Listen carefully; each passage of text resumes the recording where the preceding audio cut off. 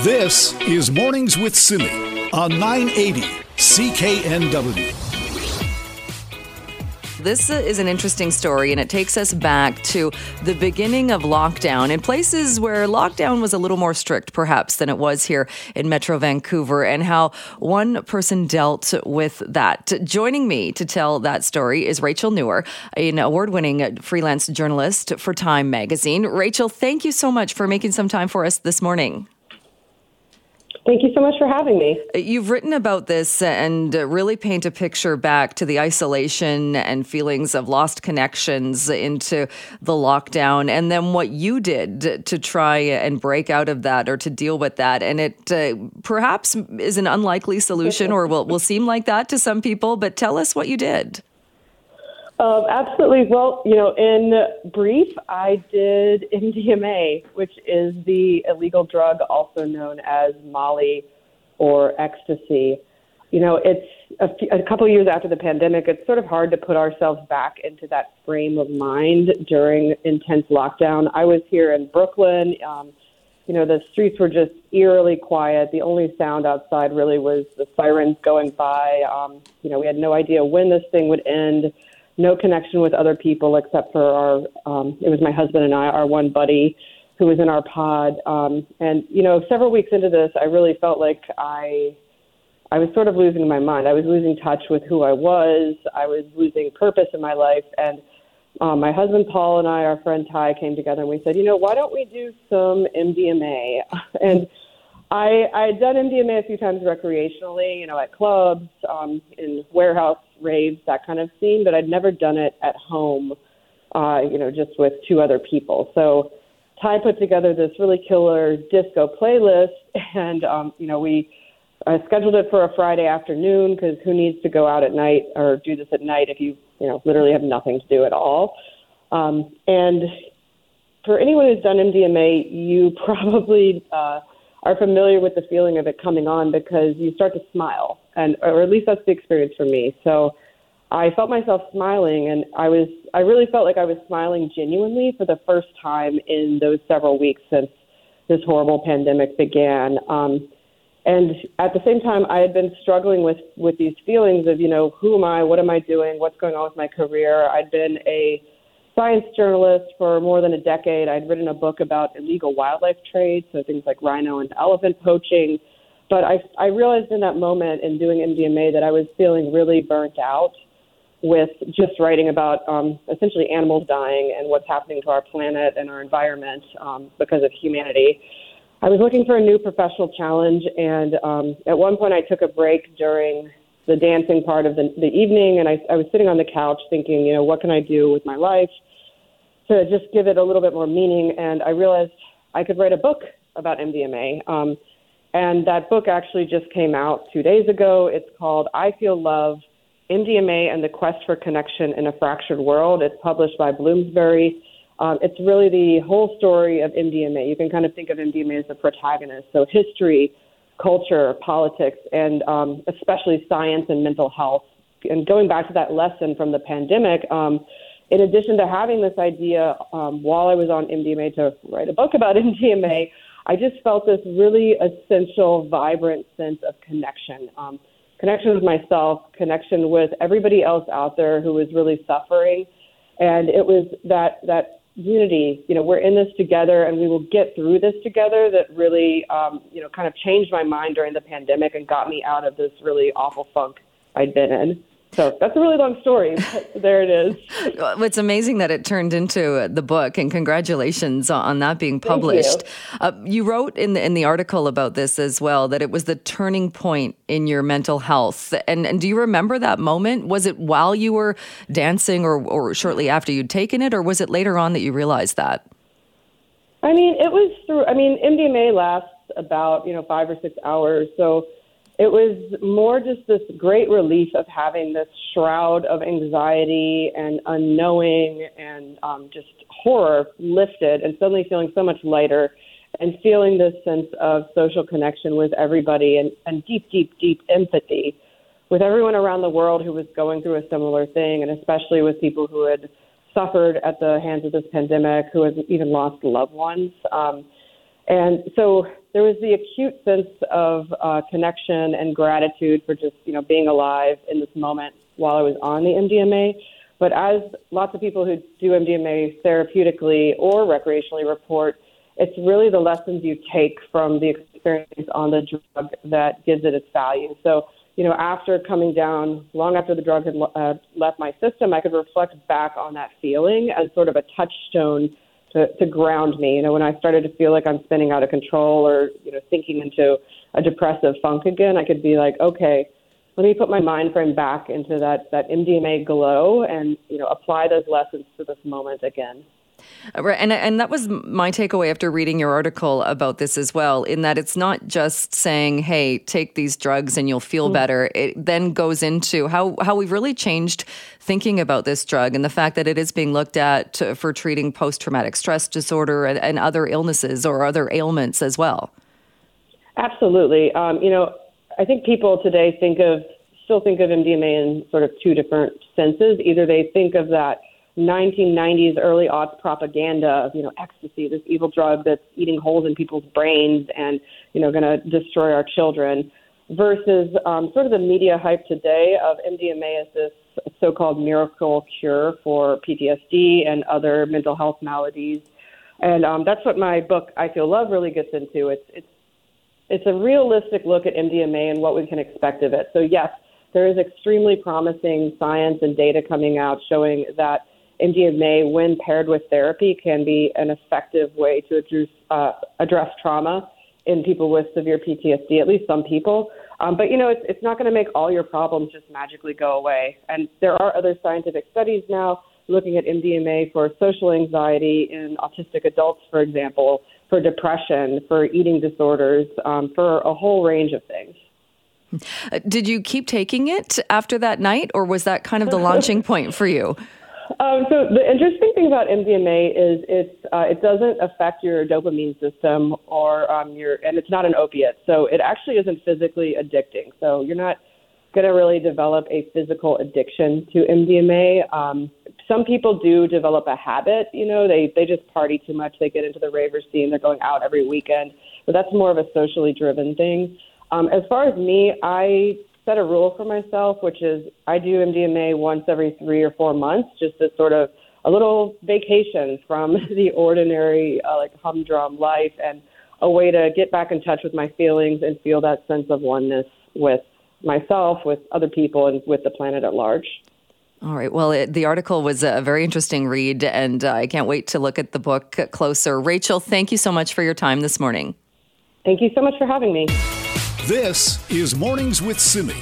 Have you heard of the Quiverful movement? You might be familiar with it if you ever watched the show 19 Kids and Counting, that show about the Dugar family that aired back in 2008 to about 2015. But it is getting more attention right now because of a new docuseries. And joining us to talk more about this is Catherine Joyce, investigative reporter, also author of Quiverful, Inside the Christian Patriarchy Movement. Catherine, thank you so much for being here. Thank you so much for having me. Well, this is getting a lot of attention given the docuseries that is currently streaming about the Dugar family, Shiny Happy People. I'm curious what your thoughts are given what you have investigated and looked at, and now with this 4-part docuseries getting so much attention.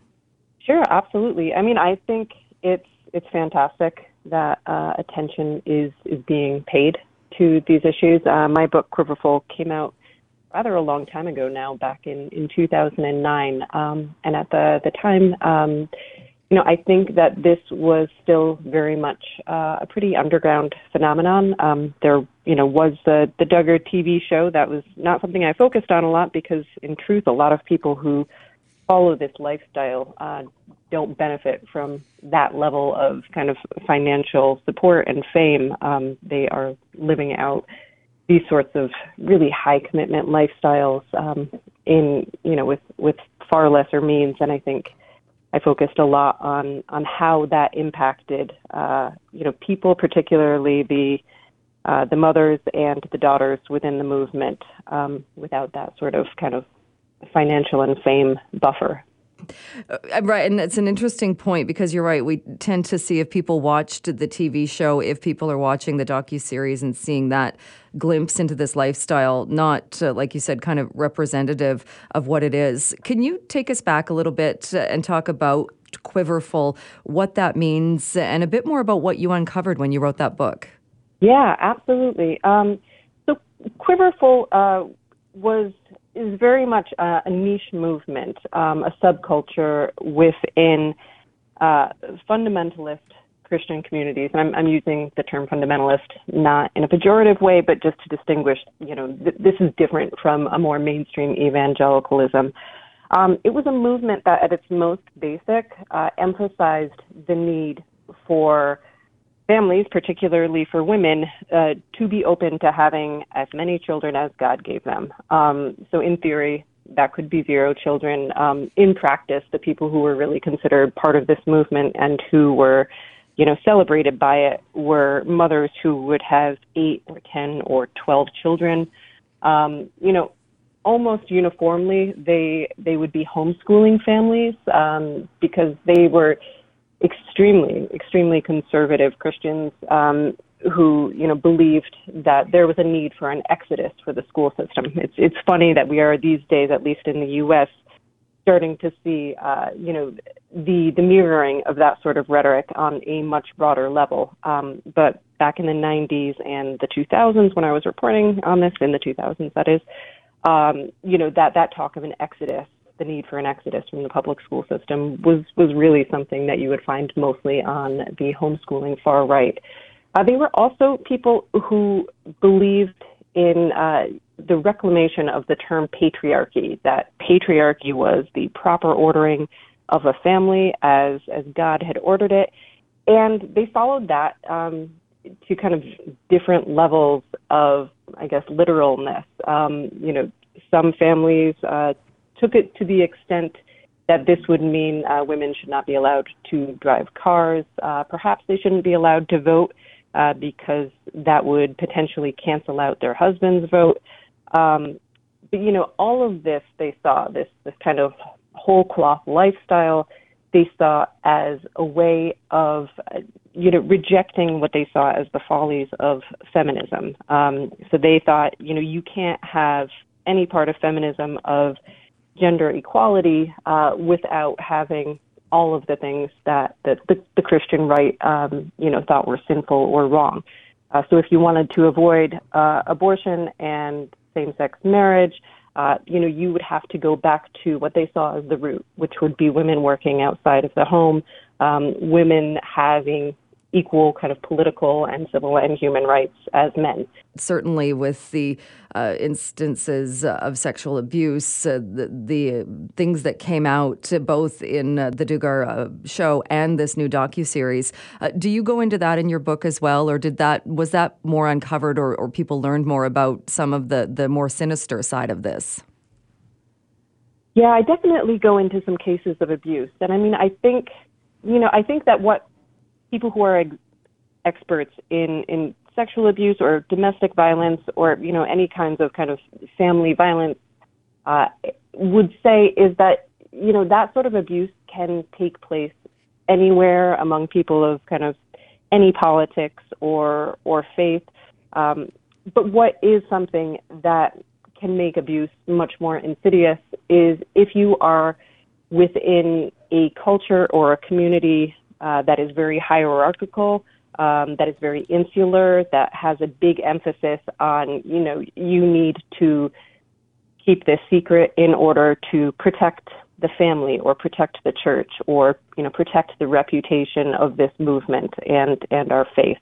And so again and again, I think in different Christian right communities, we have seen this because, not because it's conservative and not because it's Christian, but because they tend to be extremely hierarchical and they tend to be really insular. What do you think? How has this movement changed, or is it more popular? Or are people learning more about it? Or what are your thoughts on kind of where it is now? I don't think the movement is more popular necessarily, but I think so many of the ideas within it have just become mainstreamed within the broader Christian right and right itself. So many of the ideas that were subtext within the kind of broader Quiverful movement, when I was reporting on it, ideas that, there is a demographic deficit, that, white people are not having enough babies, Christians are not having enough babies. That is now a full-blown part of pretty much mainstream right-wing thinking around the globe. Arguments about why abortion and contraception should be illegal are now what was once a really almost fringe-seeming, but I would say more of a vanguard of the Christian right, has now kind of graduated to having this much more mainstream influence. We'll leave it there, but thank you so much for joining us today. Thank you so much for having me. This is Mornings with Simi. Well, so much talk about housing and pressure on different councils to approve more housing developments. So this next study shows a bit of an alarming trend that in some urban centers, not only are there not a lot of new housing starts, in some cases, the supply is actually decreasing. Steve Lafleur joins us now, a senior fellow at the Fraser Institute. Steve, thank you so much for your time this morning. Thank you for having me. This is taking a look at the housing shortage in Canadian cities and some of the findings, one of them in particular, that when we do see new housing stock, it's in existing neighborhoods, not using land that has been underdeveloped at this point. How significant is that it's not kind of expanding? Yeah, so what we try to do is there are three ways to kind of think about development. So you can have kind of greenfield development, i.e. undeveloped land where you build the subdivision. You can have kind of a bit of intensification in existing neighborhoods, like neighborhoods that are mostly single detached houses, or you can have a lot of high density, like condo towers, for instance. And what we found is, for the most part, within cities, within existing city boundaries, most of the growth is happening in a small number of pretty small census tracts through high-density towers. And I found it really interesting as well. Not a huge number, but this study also shows that there are some urban areas and areas where you might just think that it was growing and more housing was becoming available, but there's actually a decrease. Yeah, so some neighborhoods, some of this can be complicated. For instance, we did find one example where what it was that tall buildings were being knocked down to build even taller buildings in downtown Toronto. But there are other areas, for instance, where you see things like, two units, duplex or something getting knocked down and built into a single detached house. But even if you look at, you get up to the first 30 percentile of census tracts, there's basically no growth combined with any of them. Whereas if you look at the top 5%, it's 50.9%. So what we're doing is, instead of intensifying across the board, we're largely intensifying in a few places that are already very dense.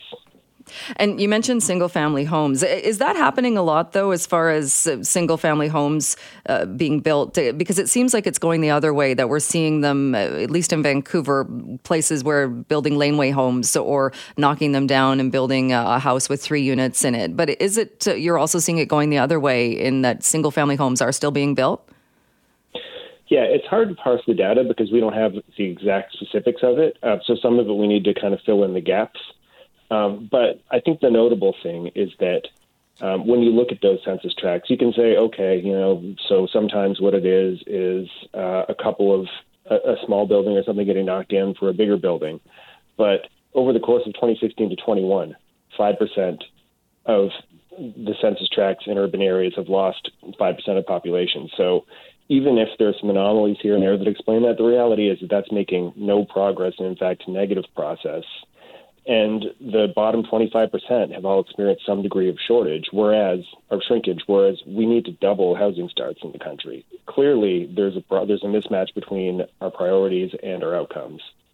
Is it because of pushback as well, in that in Vancouver we have the Broadway plan, which is an aggressive plan over several years to bring in tens of thousands of new housing units? A lot of that is towers, where there are no towers right now in neighborhoods, and a lot of people don't like the idea of neighborhoods changing. Do you think that part of this, or this stall, is because of pushback?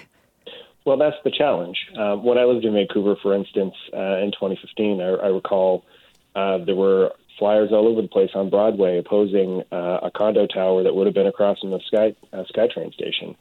I mean, I understand that a lot of people, buy a house and they want the neighborhood to stay the same forever, but that's not realistic in big cities that are growing fast. We're looking at immigration targets of 500,000, for instance.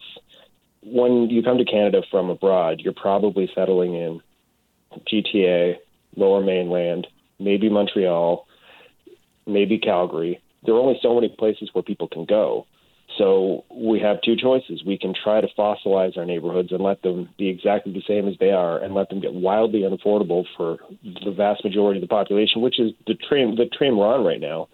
Or we can build more housing, which means that some of these census tracts that have seen very little growth are going to have to bear some of the burden. It can't just all be in Burnaby. It can't just all be at Yonge and Eglinton and Toronto. It's got to be dispersed. We only have about a minute left. Do you see things changing, though? And certainly in BC, the provincial government under the current premier is pressuring councils to do this. Is that what is needed? Yeah, so they've got targets for growth for a number of municipalities, which is a start. However, there need to be some concrete tools to ensure that it happens. If they're just saying, here's the target, we hope you meet it, that's not going to do much. In Ontario, we've made a lot of changes, for instance, and it sounded like the provincial government was going to take its targets seriously. However, now it seems that they're playing down expectations for actually meeting their target of doubling housing. So I think there needs to be some follow-through. All right. Steve Lafleur, thanks so much for your time. Thanks for joining the show this morning. Thank you for having me. This is Mornings with Simi.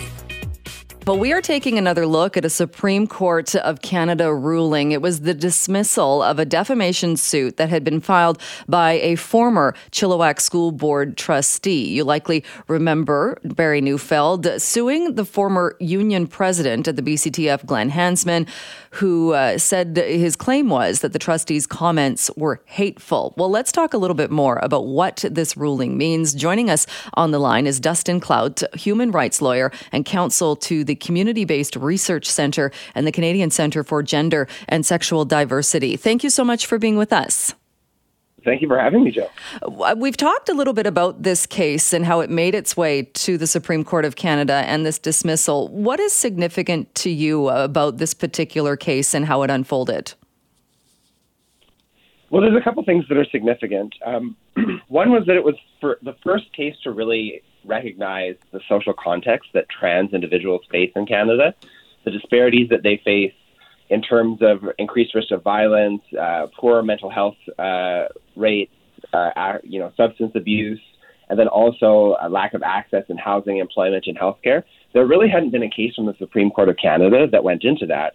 But in terms of defamation, it was also quite consequential in that folks can now feel more confident in speaking out against what they perceive to be hate speech, against the LGBTQ2S+ community, or against other communities that suffer from hate speech. Right, because in this case, Glenn Hansman, who has been on this program many times in his former role as he was the president of the BC Teachers Federation, and he was very vocal against Barry Neufeld. Barry Neufeld was opposed to the SOGI part of the curriculum. He called it transphobic. He called it bigoted. So what does it tell us then about being able to say things like that and not being labeled as somebody who's being hateful or promoting hatred? Well, I think what it says for folks throughout Canada that potentially face defamation prior to this, if they called someone out for behavior they perceive to be homophobic or transphobic or hateful, they're likely to be able to avail of the fair comment defense now. There's been qualification. If someone is saying something that you think is offside in that regard, you can feel more confident in your ability to call it out as transphobia, as homophobia, as hate speech. Or if you're in British Columbia or Ontario, you now have the ability to go to court under our anti-SLAPP strategic litigation against public participation legislation in those two provinces and shut down a defamation suit even earlier and potentially recover close to your full costs in defending that action. You might not have to go through with a whole defamation action like other provinces that don't have that legislation. Right. And do you think it might promote or prompt other provinces to bring in that similar type of legislation so it could prevent future, say, slap lawsuits trying to kind of muzzle people? I certainly hope so. Anytime you have the nation's highest court vindicate this form of legislation, and this was the second such case, because Ontario's legislation, there were some cases that went up to the Supreme Court a few years ago about that. When the court validates, the application of this legislation, it shows that, there's a public importance to it. And other provinces, I think, would do well to consider similar anti-SLAPP provisions that would apply to citizens in their own jurisdiction. And does it also kind of bring forward, a lot of the finer points of this case, and I remember reading through the judgment, one of the reasons that it was dismissed was Barry Neufeld couldn't really prove that any of Glenn Hansman's comments were negatively impacting him. He was still reelected to the school board. He didn't really suffer because of those comments. How do you think that plays into it as well, as far as people looking at this and looking at it, again, as to what types of comments would be deemed hateful or would be allowed? Well, I think it's notable. There's the particulars of what was said by Mr. Neufeld and whether or not that was characterized as hate speech. I just feel that it's going to give folks more confidence to call out stuff that's kind of common sense hate speech. A lot of the stuff that, if you look at the decision, what Mr. Neufeld was saying, it seems quite obvious to folks that what he was saying was transphobic and homophobic, and as Mr. Hansman had said, tiptoed into hate speech. And Mr. Hansman was also just noting that, the BCTF had filed a complaint against Mr. Neufeld and was talking about that as well. So it gives a little bit of an idea of what, if something is common sense, or if there has been a previous case that has found hate speech when people have used similar words, folks can now feel more confident that they can use what the court called protective counter speech to weigh in on the public debates over these matters and to try to dissuade folks from saying that hateful speech or transphobic or homophobic speech. And how important is it, do you think, that this case did make it all the way to the Supreme Court of Canada? Because if we look at how it went through the courts in BC, the appeal court actually disagreed. The appeal court in BC allowed that defamation suit to continue. It's very important, yeah. If it didn't go to the Supreme Court of Canada, the BC Court of Appeals ruling would have stood, and we would have had less generous access to the anti-SLAPP provisions here in BC. And there still would be that doubt on folks in a critical time. We're in a time, it's Pride Month, and it's important to highlight the developments that our community has had in the past. But we're also facing a rising uptick in hateful speech and hateful actions against the 2S LGBTQI plus community. And if we didn't have this recent decision from the Supreme Court of Canada, it would have potentially had a chilling effect on folks' ability to speak out when they see hate speech online, when they see it in other realms in their life. And they would have been potential for defamation suits to be brought if you did call certain folks out. And now, there's greater certainty that a person can use that protective counter speech to challenge these unfortunate incidents that we are seeing with more regularity here in Canada. Do you think, though, is there any possibility that this could also lead to maybe somebody stating an opinion that's not hate speech, but maybe you don't agree with it? It's still not okay to call them things like transphobic or such if that's not actually what they're doing? Well, it's hard to say, and then we're really getting into whether or not something is defamatory or not. Every person in Canada has the freedom of expression and should feel confident that they have the ability to call someone out, even if it isn't quite hate speech, but it's something that's inappropriately said, and that, be ventilated in the court of public opinion when they speak. It's only when someone takes it too far and undermines the reputation of a person in an unjust manner that defamation should step in. And that should be circumstances should be rare when that's happening. When someone is debating a matter in a public forum and they say something that most folks find objectionable. All right. Well, it's definitely, like you said, a very important ruling from the highest court. Dustin Cloud, thank you so much for your time this morning. Thank you for having me. This is Mornings with Simi.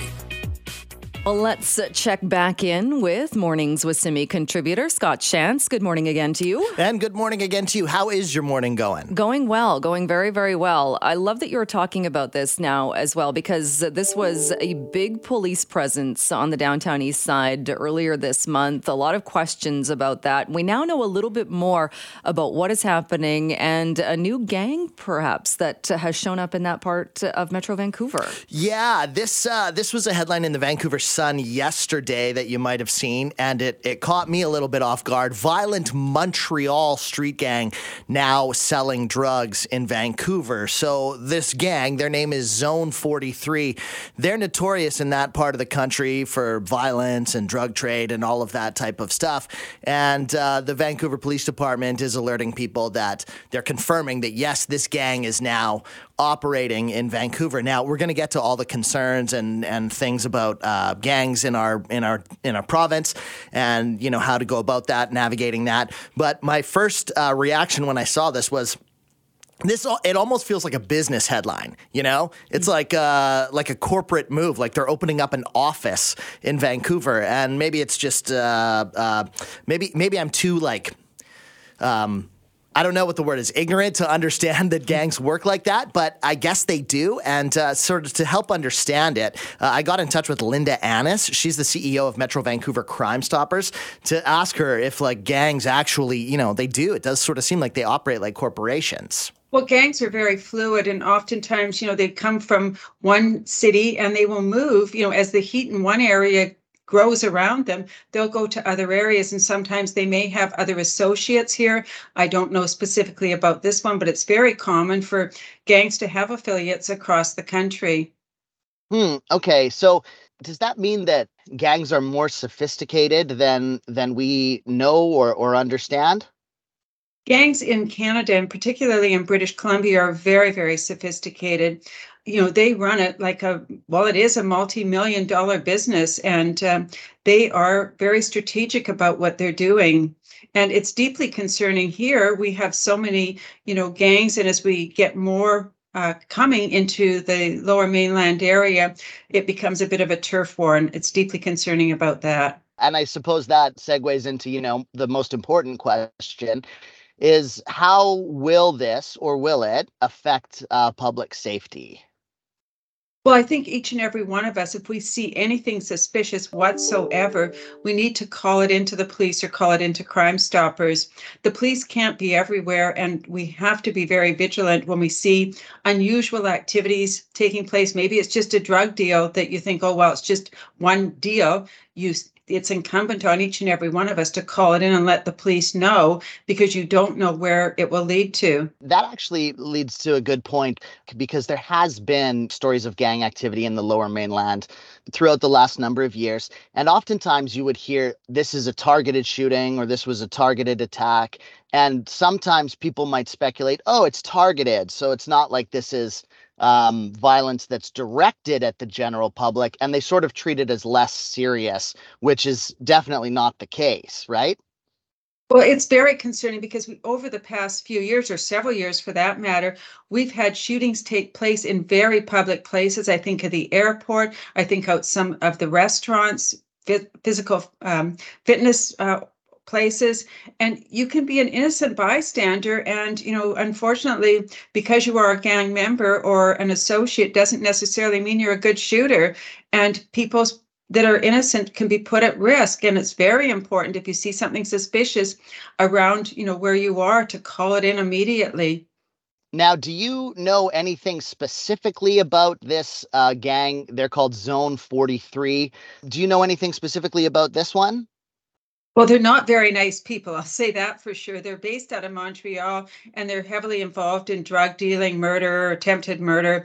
Some of them have had firearms offenses. There's been a lot of, human toll as a result of this gang.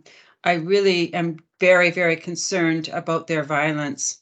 Do you anticipate like a spike, or do you anticipate there being like local gangs that push back on this, or how do you see that happening or playing out? I think that's one of the part that troubles me the most is, this is a new gang coming onto existing turf of other gang members, and I just hope it doesn't get ugly and get bloody.